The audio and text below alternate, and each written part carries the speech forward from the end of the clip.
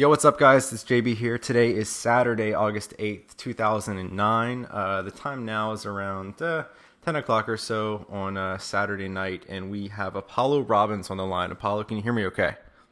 I can hear you. Hey, guys. Beautiful. So what we did tonight is we had a roundtable discussion, which for those of you unfamiliar means you guys were able to ask questions. We got several hundred questions in here in this forum thread tonight for Apollo, and we're going to get to as many of them as we possibly can. Try to pick out the best questions and go from there. So I thought a good question to get started with Apollo tonight was the first question, which was submitted by Jack Webster in the D.C. area. I'm guessing Washington, D.C. And he asks you, what got you started in pickpocketing, scamming, magic, this genre? What's your basic backstory for those of you unfamiliar? Well, I think it's a combination. I became interested in magic when I was a teen, about 14, 15 years old. But scamming and cons was probably more related to how I grew up with my family.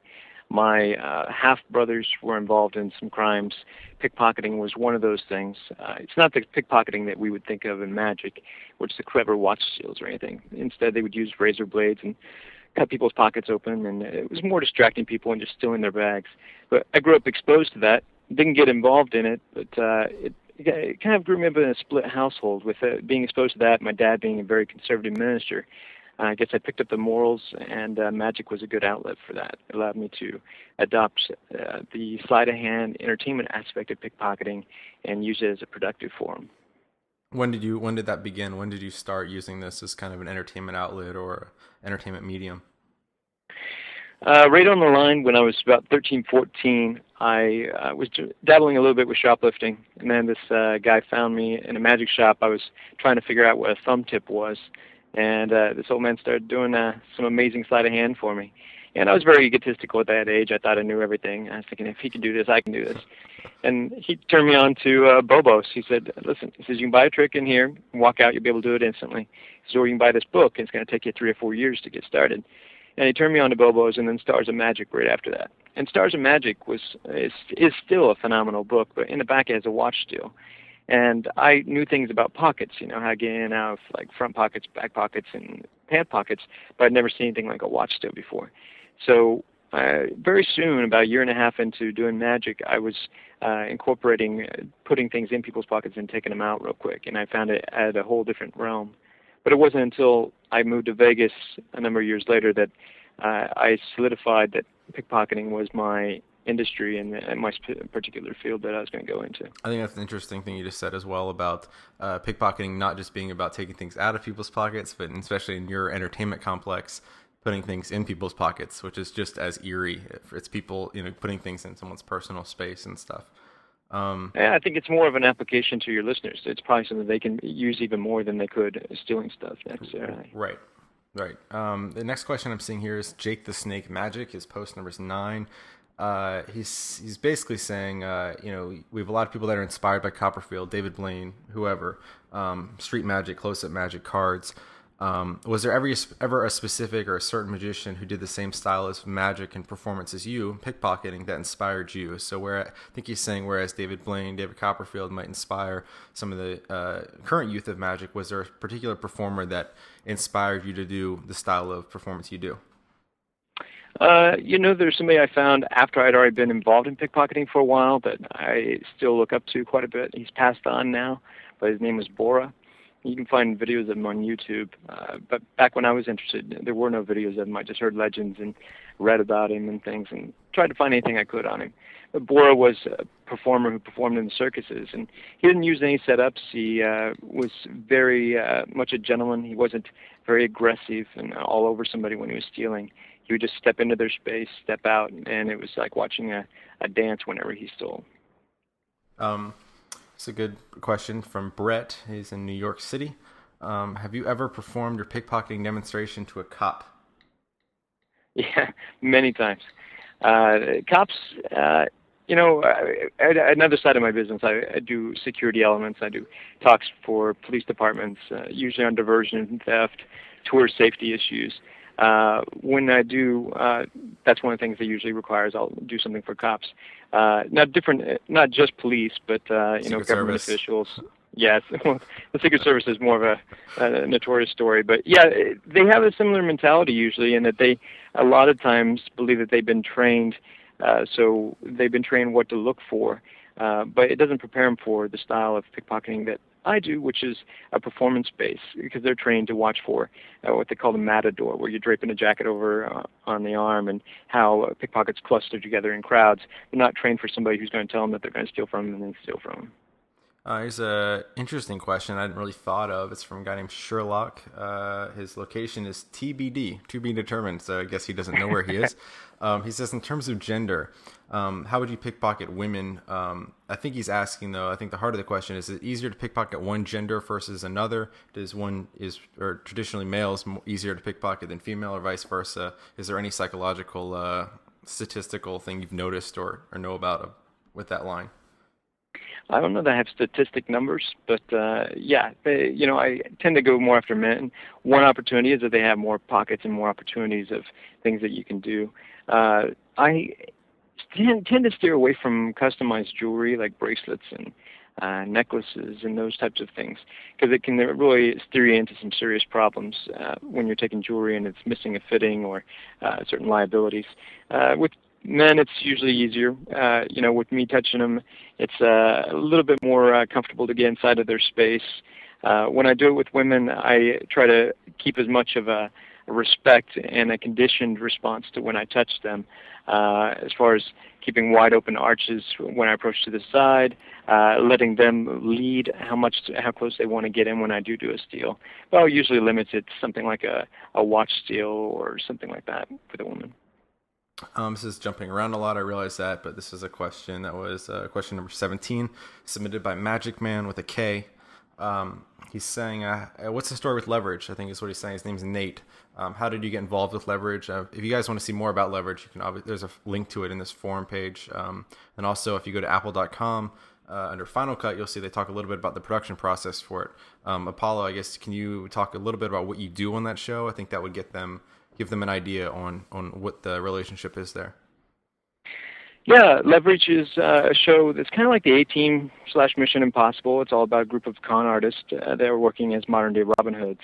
And it was a nice synergy. The producers and directors had seen a short film that I worked on in Canada, and they liked some of what they called the zoom scenes that I created, where I choreographed scenes for the actors and on ways to do hustles and steals.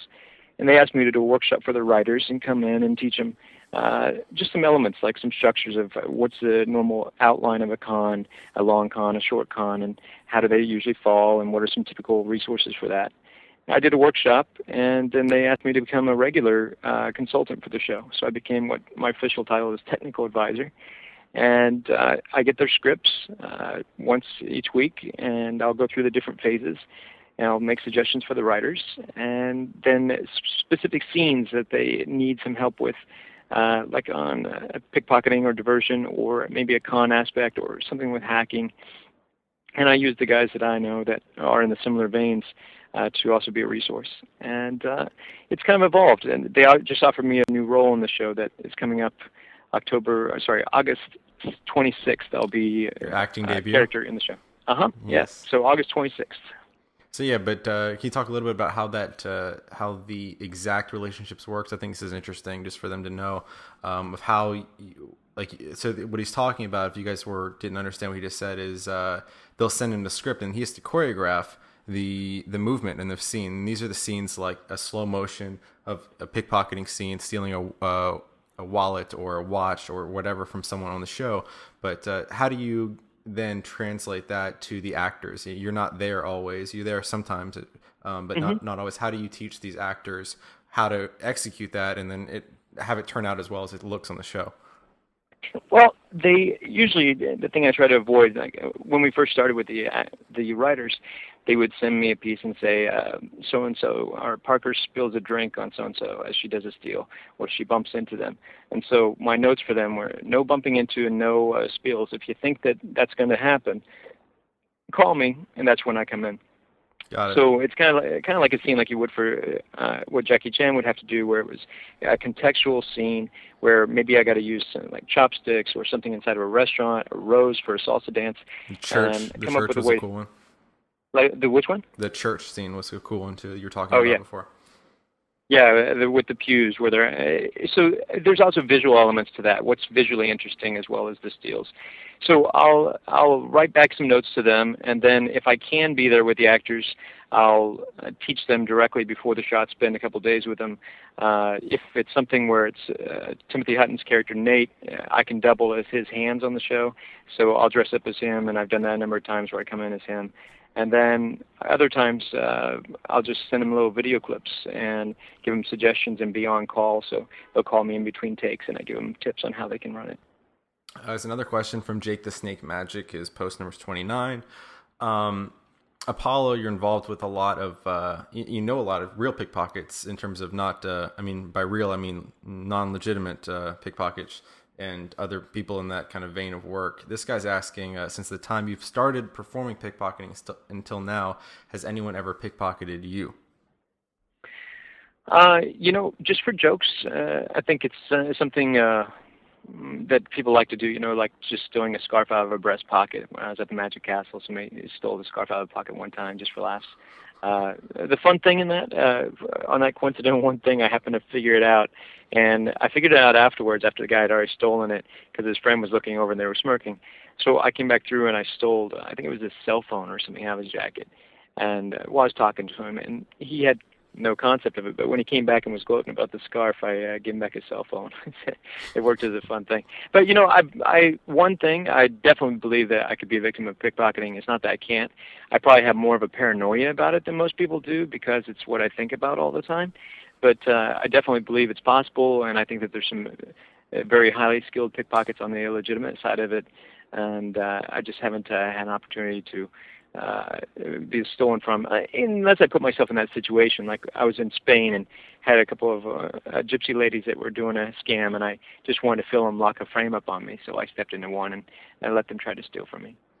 And yeah, I think what you're talking about also is it's not always about technical skills. Like with what you're doing, people know you're about to pickpocket them. A lot of the time, not all the time. With real pickpockets, in terms of actually stealing things illegally, a lot of the time it's not about using misdirection as much as it is about using a razor blade and cutting the damn thing out of someone's wallet, back pocket, stuff like that, where it's not necessarily about, they don't care about the technical skill, they don't care about not ruining someone's watch or not ruining someone's clothes in the process. They're just about getting the wallet. So stuff like that might be harder to detect than what you do per se, because you're actually doing it in a legitimate fashion. Yeah, and I also use talking as a misdirection. So I'll use verbal distraction, little pattern interrupts when I'm talking to them. But when somebody's stealing on the street, they used to have a term called kissing the dog, which means they don't want to look you in the face when they steal from you because they don't want you to remember their face. So kissing the dog, talking, obviously, you'd be kissing the dog. So they want to keep you out of that. So they look for other forms of distraction.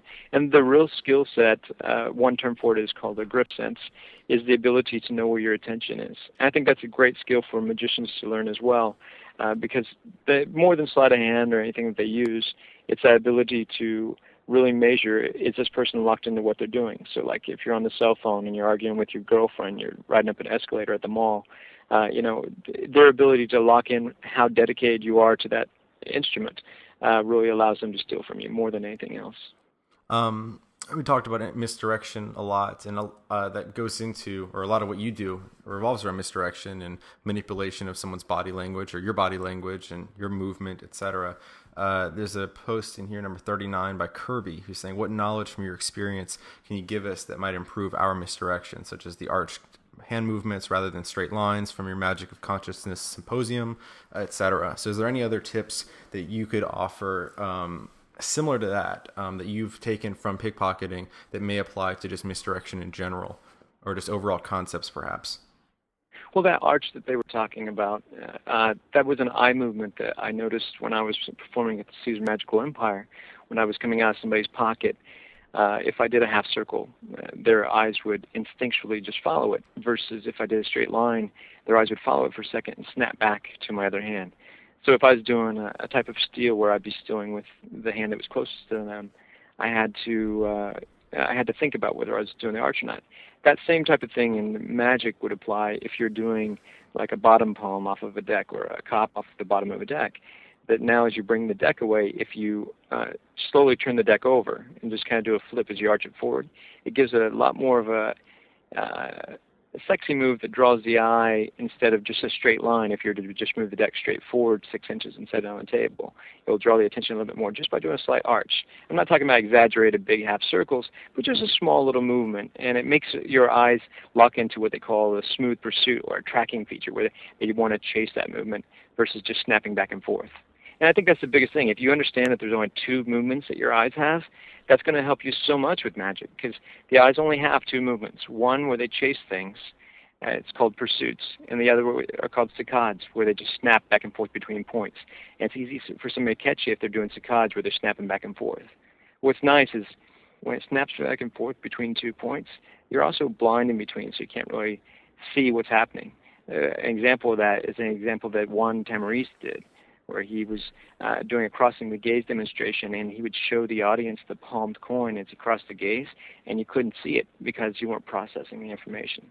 It's pretty cool if you look it up. Yeah, I think no matter. I mean, remember we were at the DEF CON convention last week, and Apollo was after lunch with a group of these security professionals, no doubt security professionals. They asked Apollo to perform for them, and these are the guys that you would think would not be very easily fooled. These guys knew what he was going to do. They know Apollo very well, but still 100% of the time, every routine he was doing, there's just a limit to, like, I guess, how much your mind can process in terms of the specific misdirections that Apollo uses, the body movements that he does, that you don't perceive it, or if the more you try to perceive it, the easier it is for you to accomplish, because I don't think there was a single instance with your the coin on shoulder routine that you were performing for those guys, etc., where any of them acted any different than any normal spectator would. It's just like the more you try to look for certain things, your body language as the performer overcomes that, because you know how people act. I think that's a unique thing I've seen when you're performing.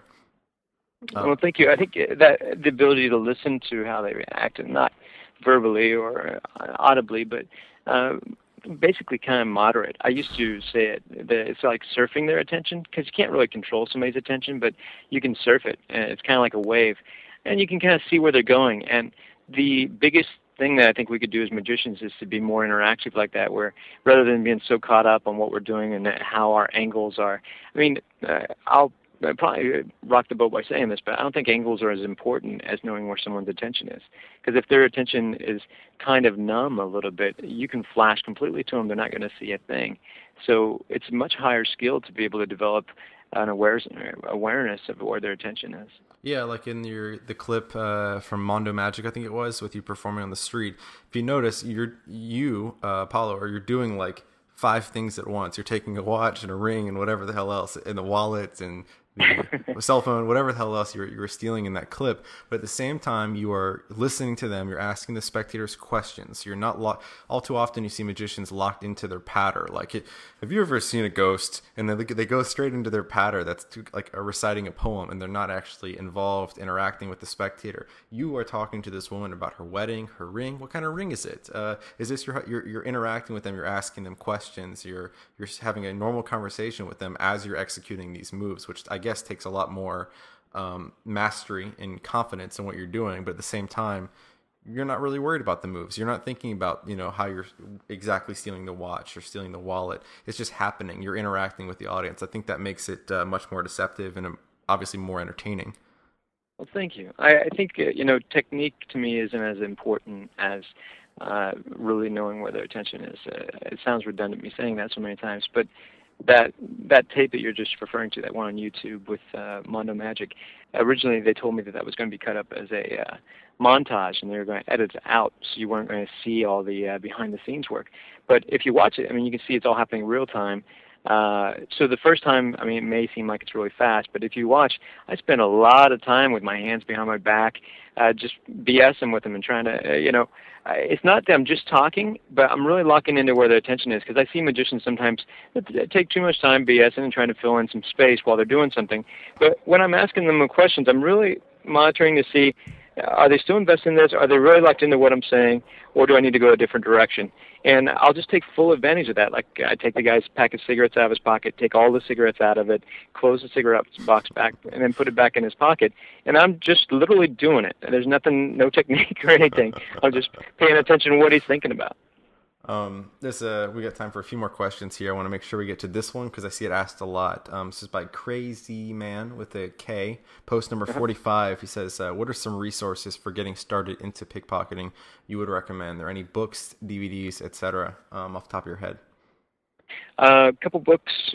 The one for me when I got started out was Jim Revell's Theatrical Pickpocketing. It's great. It talks about touching, conditioning. It's really good. And then the other one is Ricky Dunn's book, which is fantastic. I think it's fantastic after Jim Revell's book. I think that you really should understand what Revell's saying first. If you're looking to add it into performance and actually do it for a show, I think Ricky's book is the way to go. It's called Professional Stage Pickpocket. There's limited DVDs. James Friedman did a VHS video a long time ago, and then he remade that as a DVD. I think it's called Steal the Show.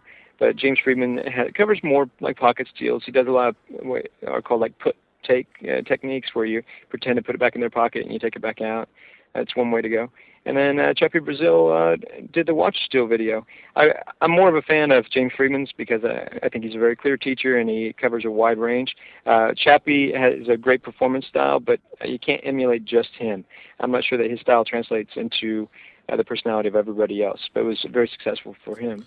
And then two other books, just if these aren't related to pickpocketing, but the misdirection will help you, is Daryl Fitzke's book called Magic by Misdirection. It's part of the Fitzke trilogy. It'll teach you the most you can learn about misdirection, more than you would want to know. And then Tommy Wander has some notes on misdirection too. So I think those are great resources. Another FAQ, frequently asked question we've got tonight from Simon Bernard, post number 46 in Quebec. And this is interesting. I've been wondering to ask you this as well. This is one of the most common questions we got tonight. How does one practice watch stealing, pickpocketing, etc.? How do you practice that without risking death?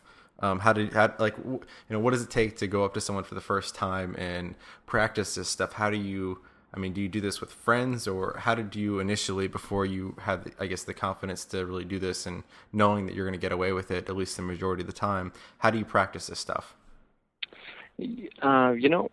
Some of the techniques, like just the basic jacket steal and learning how to open the jackets, you can practice at home with a friend just to kind of get the blocking of it. But to really understand it, as we've been kind of saying a lot of times, it's about listening to where the person's attention is. So that's more important than the technique. You can put your whole hand into somebody's pocket instead of just there's different specific techniques with the way you go in with fingers that spread the pocket open. They are less likely to feel things. But you can go in with somebody's whole hand if you really know how to monitor their attention. So that you really have to do from performing. If you have a regular spot, I think restaurants are a great way to go, especially when you're getting started out. For learning watch steals, incorporating a magic routine that doesn't live or die based on just doing watch steal.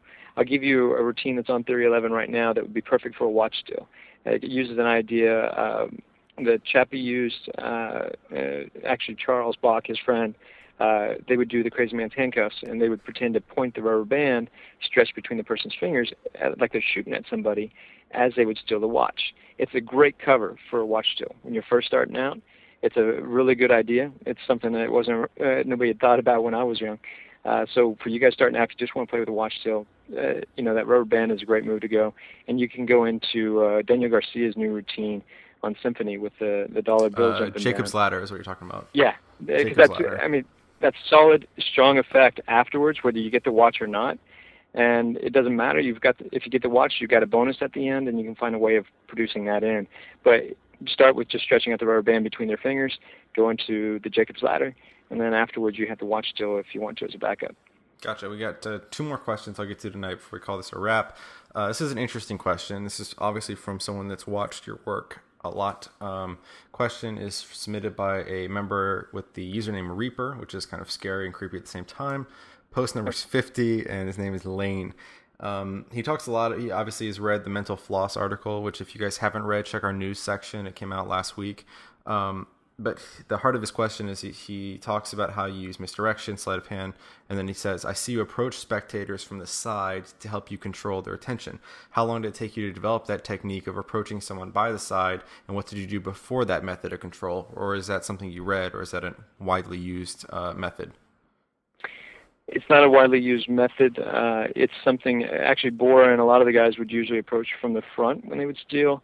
I used it and developed it while I was at the Magical Empire after reading a book by Edward T. Hall. It's called A Hidden Dimension, and it talks about proximity zones and personal space.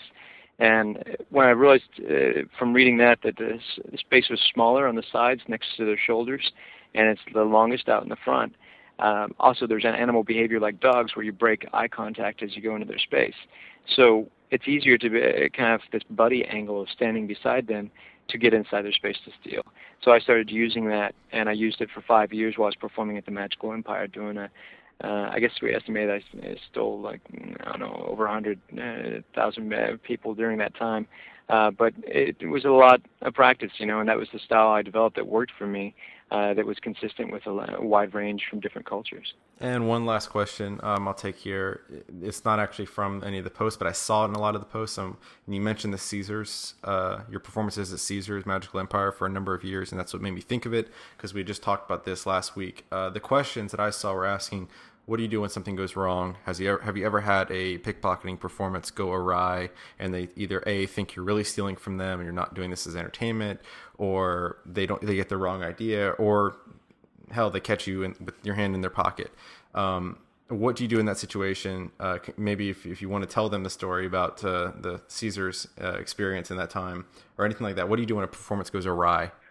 Well, pickpocketing can go wrong in a very severe way that magic usually doesn't. Because if you do a bad card trick and you get caught, it's not that much trouble for you. Pickpocketing can ruin your reputation, put you into a jail sentence very easily. Even if you don't steal something coming out of somebody's pocket, if they saw your hand go in their pocket and they accuse you of stealing something they usually don't have. There's basically ways that it breaks down. You never steal from somebody who's incompetent, and that doesn't mean unintelligent. That can be somebody who's has Alzheimer's, somebody who's elderly, somebody who's been drinking or drunk. Don't steal from them. Avoid it, because they can accuse you, and they won't remember things, and they'll feel legitimate about their accusation. Then the other approach is that people will accuse you of stealing because they're trying to financially get ahead. They may start with a joke like, yeah, I had $500 in my pocket, or I had a Rolex watch. And there's lines that you can use for that. But then sometimes there's the group of people that find that they think there's an angle to make money on that. The style that I've developed of telling them before I steal from them rules that out. I think if you do magic, it helps cushion that, where they understand that you're a performer and it's not as dangerous. My first day at the Magical Empire, when I was stealing, I shook a few people's hands. And at the end of the set, a couple had accused me of stealing the rings from the lady. I hadn't even touched her. I didn't even shake her hands. But I can't just say you're wrong. And the way I approached it, they said they're going to go talk to security. And I suggested, wait, don't walk off away from me, because if you do, and I do have your rings, then I could hide them somewhere. So I was trying to look at it from their perspective. And they were very upset. They were very mad. The guy practically wanted to punch me. So I said, let's go to security together, because I want you guys to find your rings. I also don't want you to be left open-ended thinking that I have them and may not be able to prove it. So let's go to security together. So we went to security together. Security ended up stripping me, rubber glove search, the whole thing. And the lady left, and her husband stayed there while I was getting searched. And she went up to her room, and she found the rings were sitting on the sink in her room. But that was just the beginning. Over 5 years, I was accused, I would say easily 50 times. And I had probation where I wasn't allowed to steal for like 6 months. I had various different things that I evolved a style.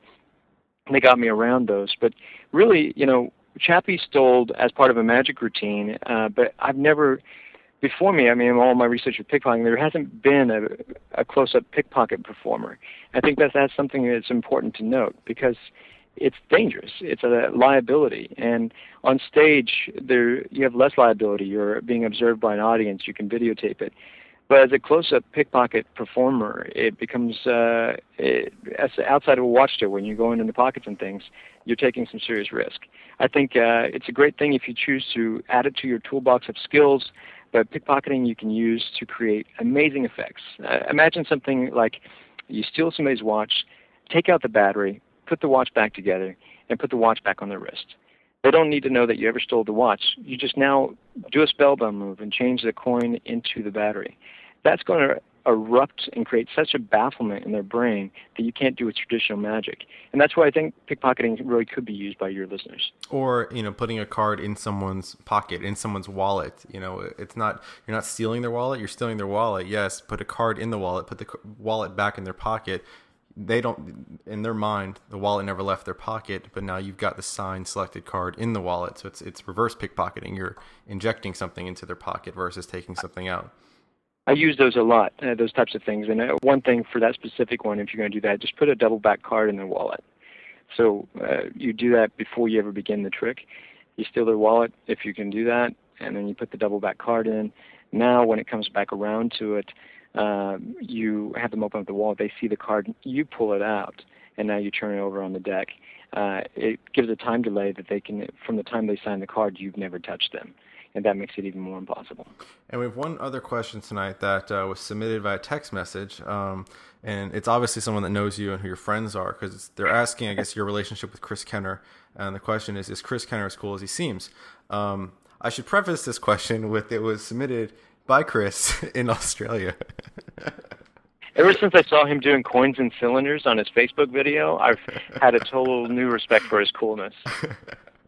Absolutely. All right. On that note, I will wrap this up. So thank you to Apollo and for answering the questions tonight. And obviously thank you to all of the members out there from everywhere in the world for asking them. I think we had a great discussion tonight. If you guys have more questions, feel free to chime in the same forum thread, and I will try to have Apollo drop in and answer at his next convenience. But for tonight, that is a wrap. So thank you, Apollo. And thank you. We'll chat with you guys soon. All right, man. Thanks.